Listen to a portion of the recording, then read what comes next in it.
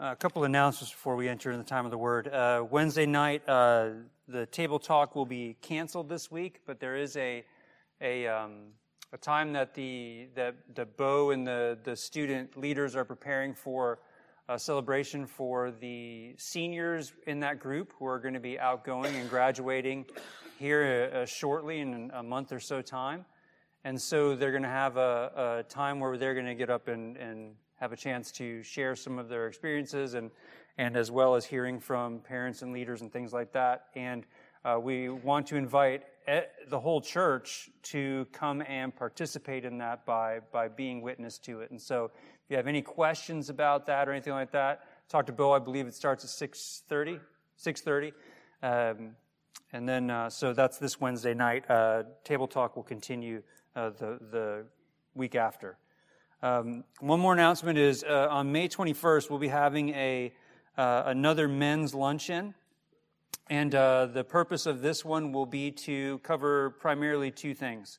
It'll be to cover some of the things we covered in the first one, but in more depth. Number one being mortifying sin to death in your life. And number two, it will be primarily giving guidance, resources, and examples of family worship.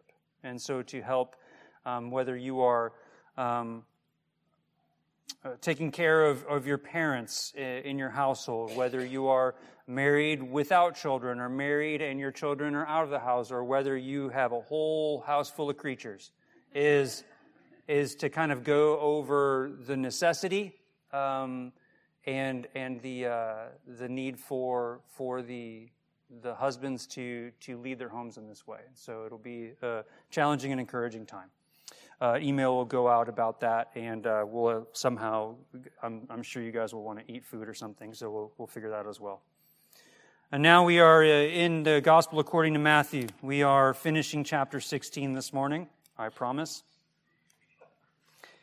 And as we go into 16, one thing I want you to maybe hold before you is as Jesus is approaching Jerusalem and his destined time at the cross, that in eternity past, the triune God had long before any of us were created, in his good pleasure, was marching towards the height of shame and injustice on behalf of his people. And if you are in Christ, it was for you. And as he is making his way, he's now talking to his disciples more and more about what is a epochal difference. That time itself is about to change. History itself and the way that they were going to look at the world, and the world was going to be moving, is about to change in its entirety. So he begins to really not just prepare his disciples for his time when he will no longer be with him. He's beginning to really talk about this time period between the resurrection and his return. And so he's not just challenging his disciples on teaching anymore and rebuking them for not understanding parables and things like this. He's preparing them for this time between the resurrection and his return. So we will read the entirety of chapter 16 this morning in our reading. After I finish the reading, I'll give you the opportunity to pray silently that the Holy Spirit would open your heart and your mind to the truth of the Word. Chapter 16 from the Gospel according to Matthew. And the Pharisees and the Sadducees came, and to test him, they asked him to show them a sign from heaven.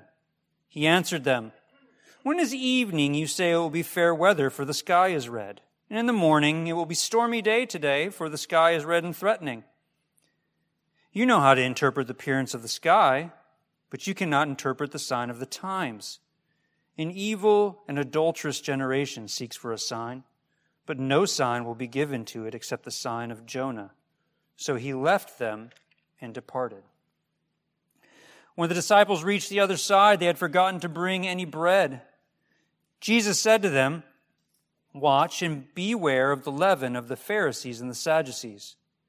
And they began discussing it among themselves, saying, "We brought no bread." But Jesus, aware of this, said, "O you of little faith, why are you discussing amongst yourselves the fact that you have no bread? Do you not yet perceive? Do you not remember the 5 loaves for the 5,000 and how many baskets you gathered? Or the 7 loaves for the 4,000 and how many baskets you gathered? How is it that you fail to understand that I did not speak about bread? Beware of the leaven of the Pharisees and the Sadducees." Then they understood that he did not tell them to beware of the leaven of the bread, but of the teaching of the Pharisees and the Sadducees. Now when Jesus came into the district of Caesarea Philippi, he asked his disciples, "Who do people say that the Son of Man is?" And they said, "Some say John the Baptist, others say Elijah, others Jeremiah or one of the prophets." He said to them, "But who do you say that I am?" Simon Peter replied, "You are the Christ, the Son of the living God." And Jesus answered him, "Blessed are you, Simon Bar-Jonah, for flesh and blood has not revealed this to you, but my Father who is in heaven. And I tell you, you are Peter, and on this rock I will build my church, and the gates of hell shall not prevail against it. I will give you the keys of the kingdom of heaven, and whatever you bind on earth shall be bound in heaven, and whatever you loose on earth shall be loosed in heaven." Then he strictly charged the disciples to tell no one that he was the Christ. From that time, Jesus began to show his disciples that he must go to Jerusalem and suffer many things from the elders and chief priests and scribes and be killed, and on the 3rd day be raised. Peter took him aside and began to rebuke him, saying, "Far be it from you, Lord. This shall never happen to you." But he turned and said to Peter, "Get behind me, Satan. You are a hindrance to me, for you are not setting your mind on the things of God, but on the things of man." Then Jesus told his disciples, "If anyone would come after me, let him deny himself, take up his cross, and follow me. For whoever would save his life will lose it, but whoever loses his life for my sake will find it. For what will it profit a man if he gains the whole world and forfeits his soul? Or what shall a man give in return for his soul? For the Son of Man is going to come with his angels in the glory of his Father, and then he will repay each person according to what he has done. Truly, I say to you, there are some standing here who will not taste death until they see the Son of Man coming in his kingdom." This is the word of God. Please take this time to pray.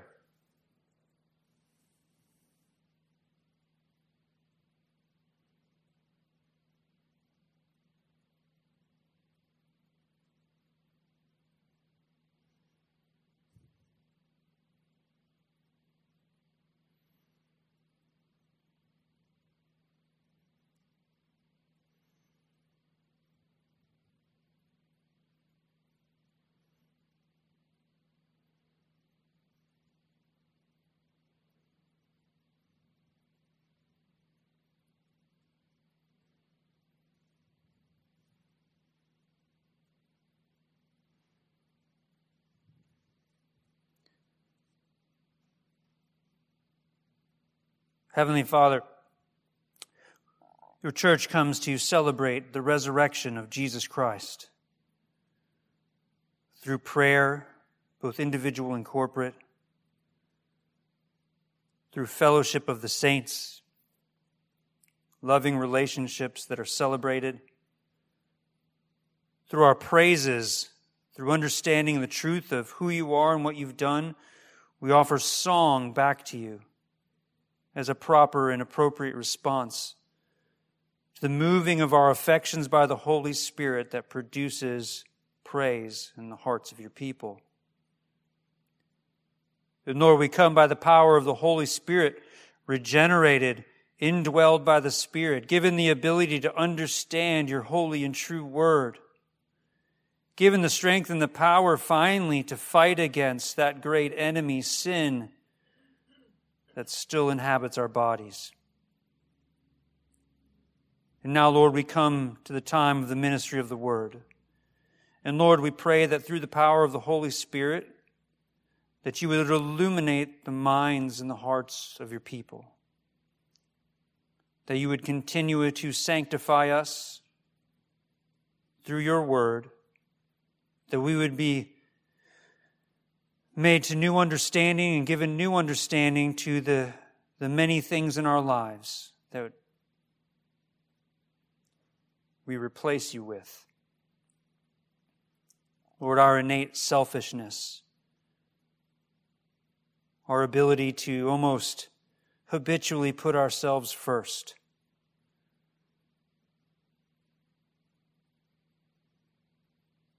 Lord, renew the hearts of your people. Turn our eyes to you, not just as individuals, but as a corporate body that is in union with one another through the Holy Spirit.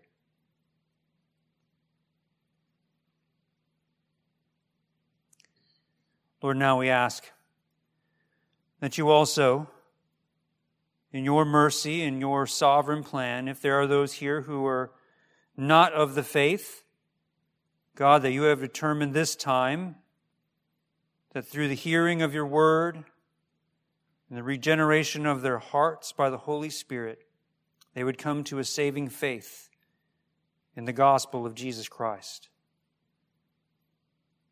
Made new creations, hearts of stone made hearts of flesh, and that the power of your gospel would be shown and made manifest in their lives to the glory of your name. Now we pray all this time for your glory, for the edification of your people, for the conviction of those in unbelief. We pray this in Christ's name. Amen.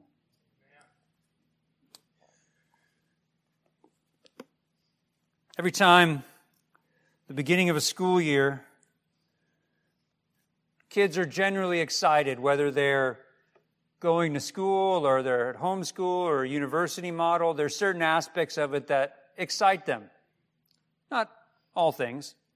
It takes, a week for that to wear off. And then they go, when is it over? Summertime. And the parents are like, well, summer's coming. It's coming soon. You make plans. And then before you know it, it's May. Kids are going to be out of school soon. All these things are ramping up. It seemed suddenly that the year disappeared. And things are moving quicker than you anticipated. You realize how far behind on your planning you are, and all these other things in life have come along. You're like, man, that happened really fast. Well, now imagine being these men following Jesus. For 2 3/4 or 7/8 years, it has been following, listening, pursuing him, imagining more often than not, that this one you follow is eventually going to sit on the throne of David in Israel, cast out the Romans, and allow Israel to live in peace. And then his descendants will take the throne, and that will continue. And instead, what you've just been told, no, when I'm going to Jerusalem, it won't be to sit on a throne. I'm going to Jerusalem to be shamed, humiliated, beaten, spit on, and murdered.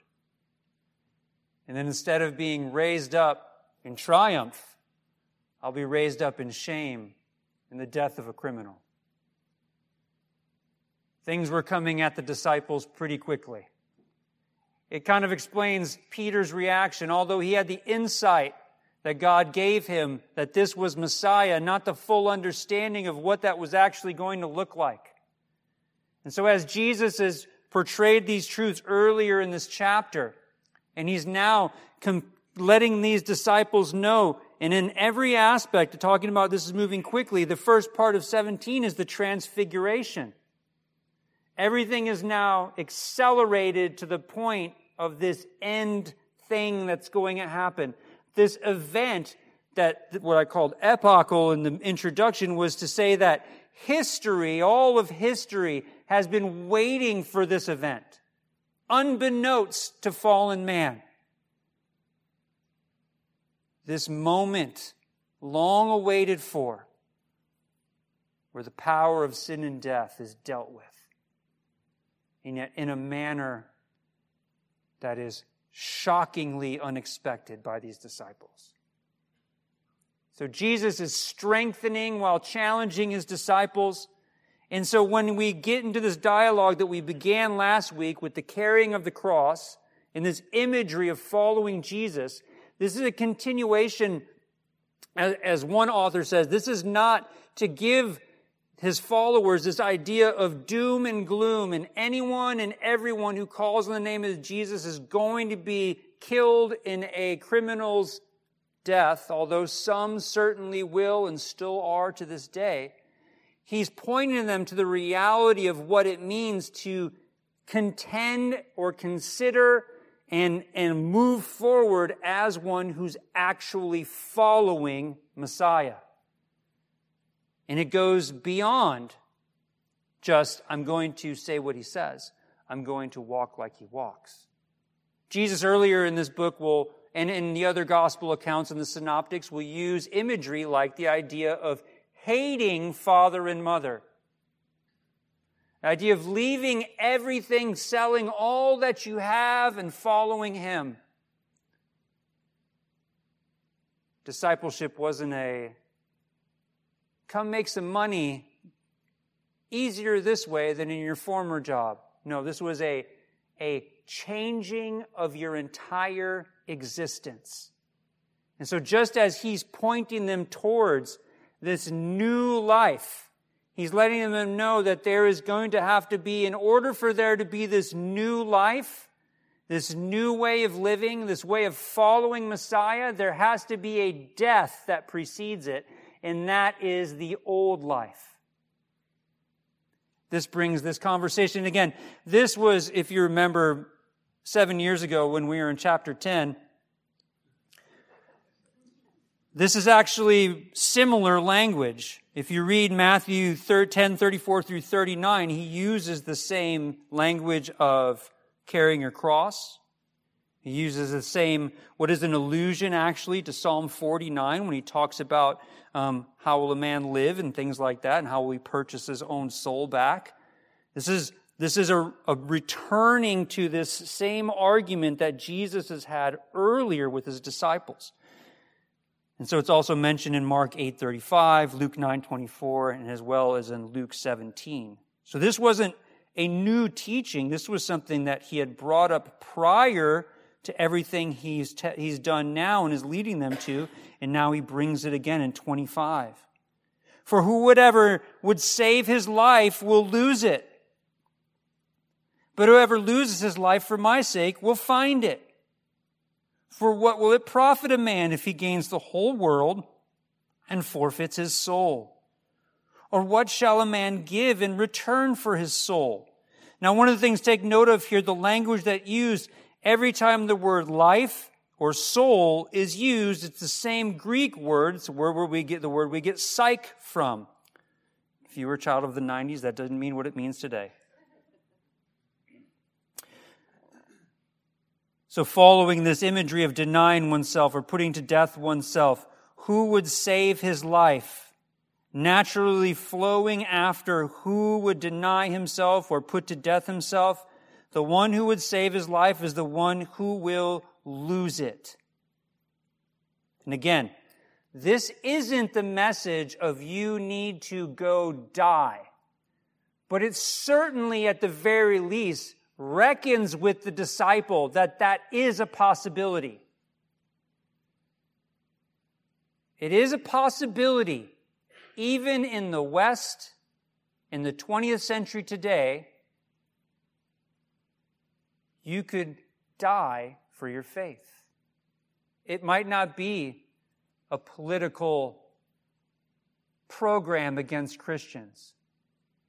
It could be a person who just hates Christians. We've seen that over the last few decades. We often think of a war in the East, that happens all the time. Well, it does. People are laid out in beaches. Over 100 people murdered. Why? They were meeting on the Lord's Day in a country where that's not legal. In other countries, Christians' children are taken from them, and they never see them again because they're put in re-education camps. They have no rights. They're told that's the penalty for meeting and gathering together and calling on the name of Christ. So certainly the disciple of Jesus Christ in the 21st century has to reckon with the idea that you could lose your life. You could have terrible things done to you for one reason.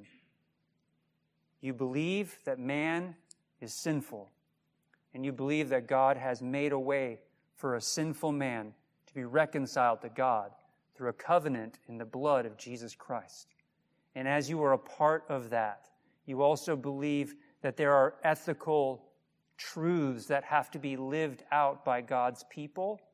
And not just that, you feel the need to point out injustice in your realm of where you live and the world at large. That has been the testimony of the church since the first century.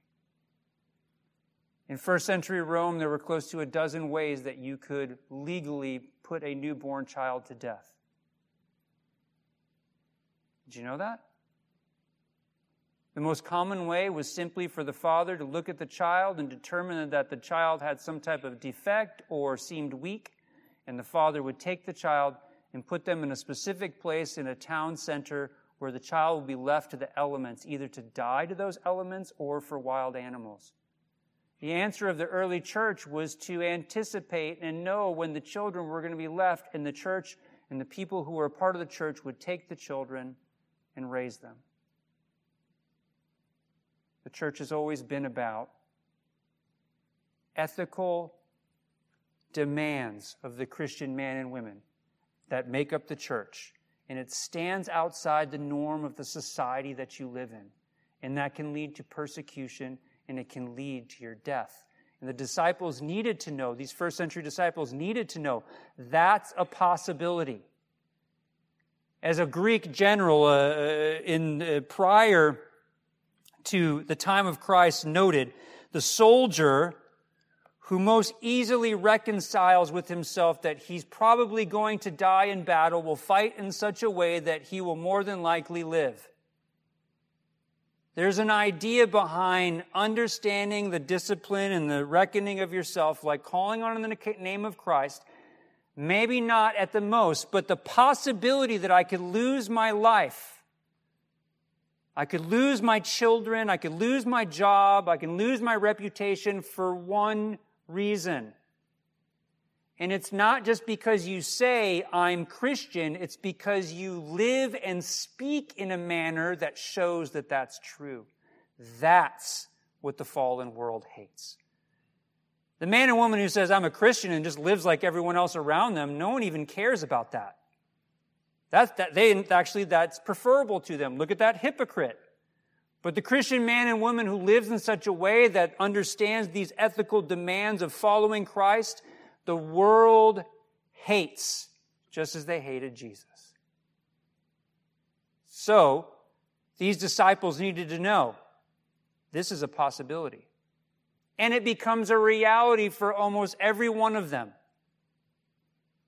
And for many who will follow them throughout the history of the church. But it's not the only thing that Jesus is teaching. What he's teaching here that ties into with this idea of denying self in 24 and taking up a cross and following me, if you're someone who's looking to save his life, you're going to lose it. And he goes into this idea, and the word, as I mentioned, that he's using is really this idea of inner person, or how it's translated life or soul, what really makes up man.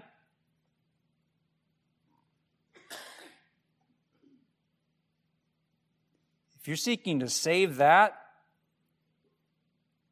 you're going to lose it. But whoever loses life for my sake will find it. There's many a well-meaning Christian man and woman who become simply well-meaning cowards. In the early church, there were an entire group who were known for one thing. Taxation would stop. They'd regain their property. They'd have all these things come back to them if they would only deny that they were Christian. And the thinking in their mind was, I can deny it by my voice and not deny it in my heart, get my stuff back, and everything will be okay. And then there's over 2 centuries of accounts of everything not being okay. You see, this idea of putting yourself to death or reckoning yourself as dead to the old and alive in the new is the whole idea of this new creation that has not been introduced. It's coming, is what Jesus is telling his disciples. You're going to die and come back, and you're going to be a different life. He's talking about Pentecost. He's talking about salvation and the indwelling of the Spirit, and preparing him for that age that's coming, that age between his resurrection, the giving of the Spirit, and his return in victory. So he's not just telling them, be prepared to die, because you might, and they were, and they will. He's telling them that everything you define as what it is to be you needs to die. You need to reckon it as dead. Everything that comes here, this is how I define myself. This is what I love in life. Hobbies, my job, my children, my spouse, my rocking chair, whatever it might be. I love these things. These things are what give me comfort, or what I love, or what is the best part of my day. All those things, yes, including your children, including your spouse. All those things have to be reckoned as dead compared to following the Master. Christ has to be preeminent in your life. Want to see where the struggles in marriages are? When one or both spouses are making other things preeminent in their life, and both of you aren't coming together in full agreement and dialogue that Christ is preeminent not just in our lives, in our marriage, and making your children understand, loving them with the depths that you can't comprehend, but that love is as nothing compared to the love I have for God. You will have a strengthened marriage. You will have children that look at their mothers and fathers and say, the most important thing about my mothers and father in their life is their love and adoration of Christ. Everything about the human life was about to change. In the life of the Jew in the first century, a rabbi and a disciple's relationship could not go that far. They were supposed to follow their rabbi or teacher, but they even had special provisions in their contracts where if something happened with their family, they could leave for a time to take care of whatever needed to be taken care of with their family and then come back and pick up their apprenticeship again. Jesus is changing the dynamic and saying, no, it all has to be as you hate it. It all has to be as dead to you. And that sounds harsh to our ears. But he's showing them the recognition of this isn't some Jewish scholar that you're following. This is the creator of the universe. This is the Redeemer. This is the one, while the disciples were talking to him, and they're not getting it fully yet, who is the entire time they've been with him, living in a type of humiliation they can never understand, because they're not God lowering themselves to wear flesh.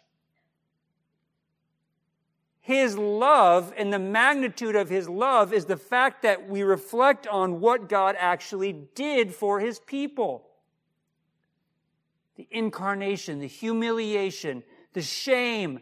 And what do we see throughout the Gospels? In a moment, he could have called angels to him to defend him. In a moment, he could have uncreated anyone who was there opposing him. And in all of it, though, a destiny awaited the second person of the Trinity from eternity past, and he never wavered. He never fell to temptation, though he was tempted in every way for you and me. Our reckoning everything else as less than that, our reckoning everything else as less than attempting in our meager abilities to love God in response to that. That's what he's calling them to. Everything else has to be reckoned as dead and following Messiah.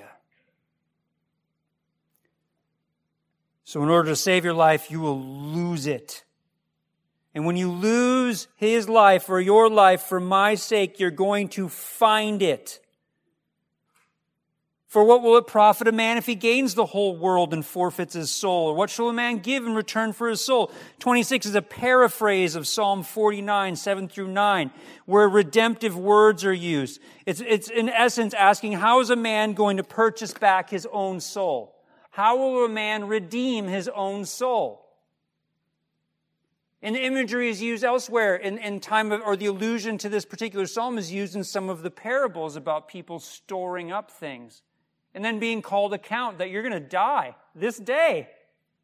And none of those things you stored matter anymore. Someone else will take them. You did it for nothing.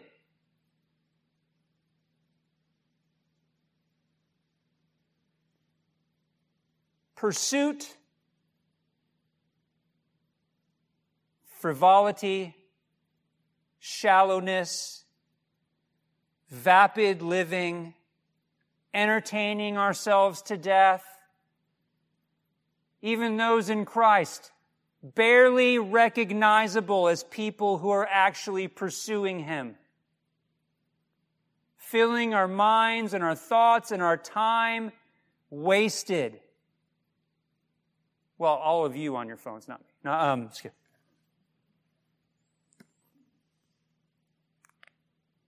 We've come upside down in the way we read this, in the way we live this. Whatever comfort I may find will save me. Whatever distraction I can get is what saves me. Whatever time spent not in serious thought, contemplation, or prayer is what's best for me in life. That's our culture. That's the age we live in. Don't be fooled. Distraction, entertainment, and all these things that are like drugs to us are distracting you from this life. This life of everything, every single thing in your life is subservient to the love you bear God in Christ. Reckoning yourselves as one who has died to self and by the power of the Spirit been given new life in Christ. Why?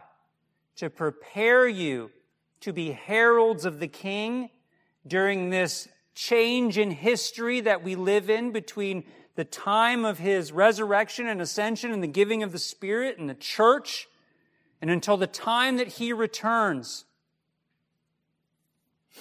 He's given his disciples a view of this, a piece of this, and he's calling all who read this in the church to take heed to it. Nothing profits a man who gains the world if he forfeits his soul. Nothing profits a man or woman who is seeking to save their own life. They need to put to death their old life.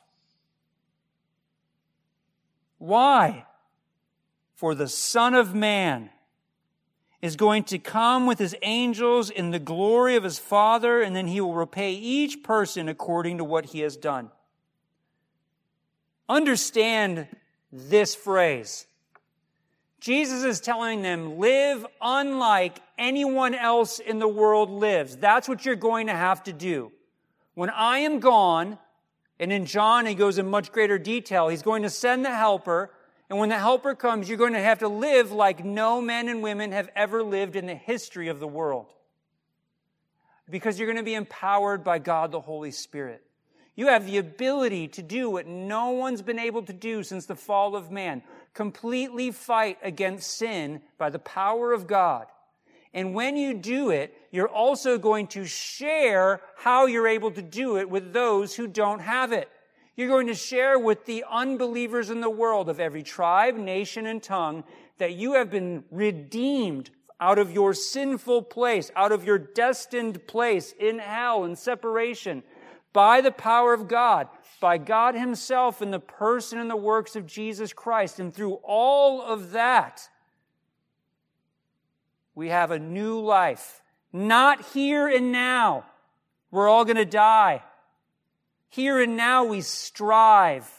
Here and now we persevere by the power of the Spirit in the face of a sinful world. But the world to come. The world to come, we are citizens. It's our rightful place. It's the place that is waiting for us.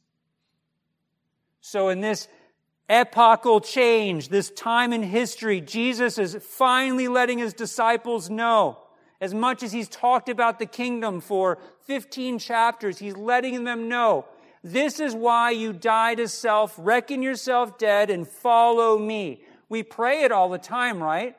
God, let me be more like Christ. God, let me walk more like Christ. Let me do more like Christ. Jesus is saying this is why. It's because the here and now takes this long. In the here and now, you're called to be a herald to the King. Point everyone back to Christ, not to yourself. But people will look at your life and see what we talked about earlier. Does their life look any different than mine? Do they act any different? Do they speak any different? Do they treat their spouses any different? Their children, their neighbors? Well, why is that? Why are they so different? It's because I died.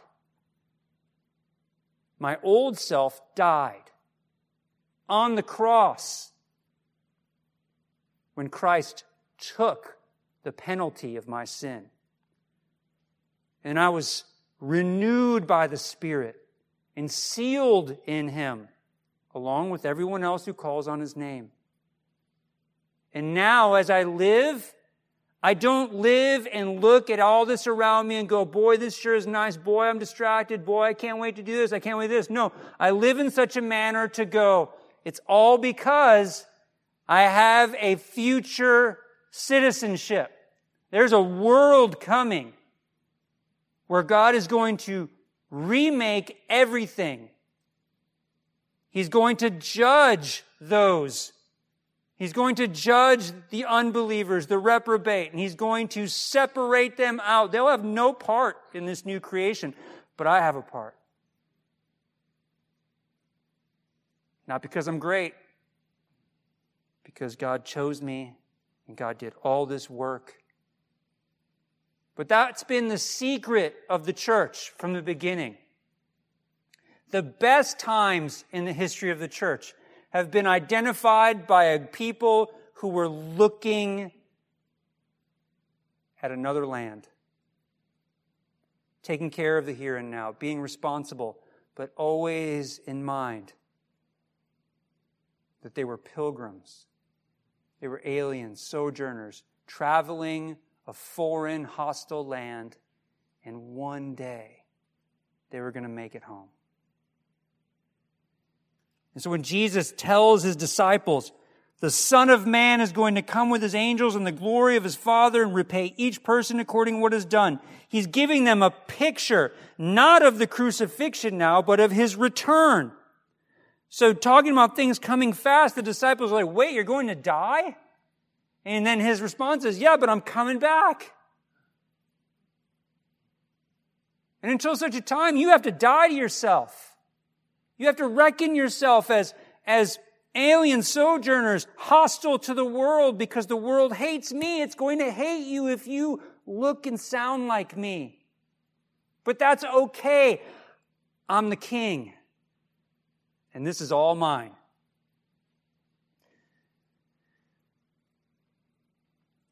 And this last piece, seemingly confusing to you, to many, but it isn't. That sounded arrogant. Sorry. Truly I say to you, there are some standing here who will not taste death until they see the Son of Man coming in his kingdom. One other thing you're going to see about the kingdom preaching of Jesus as it's come throughout here, it's progressing throughout. Where you can take that piece, as he's talking about the Son of Man coming in his glory, he's talking about the final eschaton, the time when Christ returns in judgment. And when in 28, say to you, there are some standing here who will not taste death. Almost everyone will say, Jesus hasn't come back yet. Are there some immortal apostles out there somewhere who have not died yet? No. Much like all of this gospel, there's oftentimes, many times, where Jesus is talking about seeing a picture of something here and now, and the fullness of it will be seen at this time he's previously stated of his return. So not seeing death until they see him in his glory. What's the next chapter in the Bible? He's going to take 3 up to a mountaintop, show him his glory. Is that his return? No. Are they getting to share in a piece of really understanding who Jesus is and his magnificence and his glory? Yes. Why? Because he's concerned about his disciples being confident in who they are, having security in understanding that God keeps his promises, and that the covenant he's making with them that they're going to see be made in the blood of Christ is of the utmost trustworthiness. I am the Messiah. Don't tell anyone. I'm going to die. You also need to die to yourself, but that's okay because I'm coming back, and I'm coming back in power. And then to show you, the next thing I'm going to do is show you a sliver of who I am. As we move forward, we see more and more of Christ and who he is. As disciples of Jesus Christ, as followers of Jesus Christ, who are on the road of sanctification, meaning you are being more and more into the image of Christ through the power of the Spirit and through you actively by the power of the Spirit, fleeing temptation, putting sin to death in your life, and pursuing him, not for the exercise of it, because as a reciprocal work of the love you hold to him with the knowledge of your inheritance. I challenge you, put to death the things in your life that are idols. That can include the vulgar, and that can include the beautiful. But if there are things that you idolize above Christ, you have to knock those down. All of them. Because he is Lord. He is King. And the King of the universe saw something in you before you were created that was going to bring about his glory. And so he bestowed his love on you by giving his blood for you. Put to death anything that hinders your walk with him. Let's pray. Father, as we continue the gospel according to Matthew, I pray we are confronted by what the life of a disciple really looks like.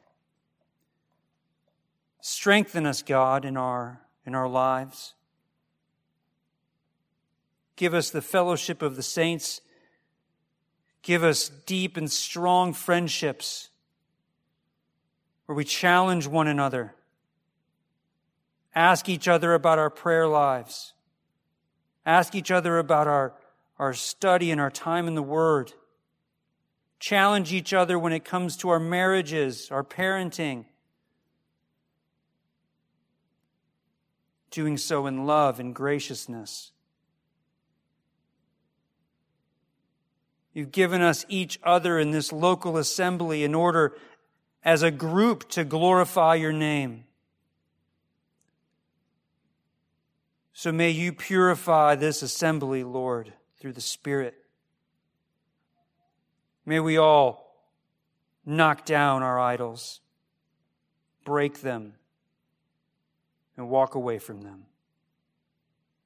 Lord, keep our eyes on Christ, who calls us to put to death ourselves and have our eyes set in the midst of persevering in a fallen world to the fact that our Redeemer, our God, our King, will return one day,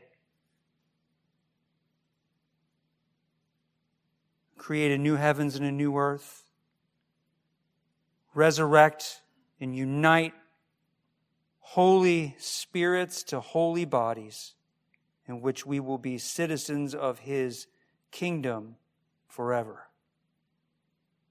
Empower us with these truths, God, that we might live lives that glorify you. In Christ's name, amen.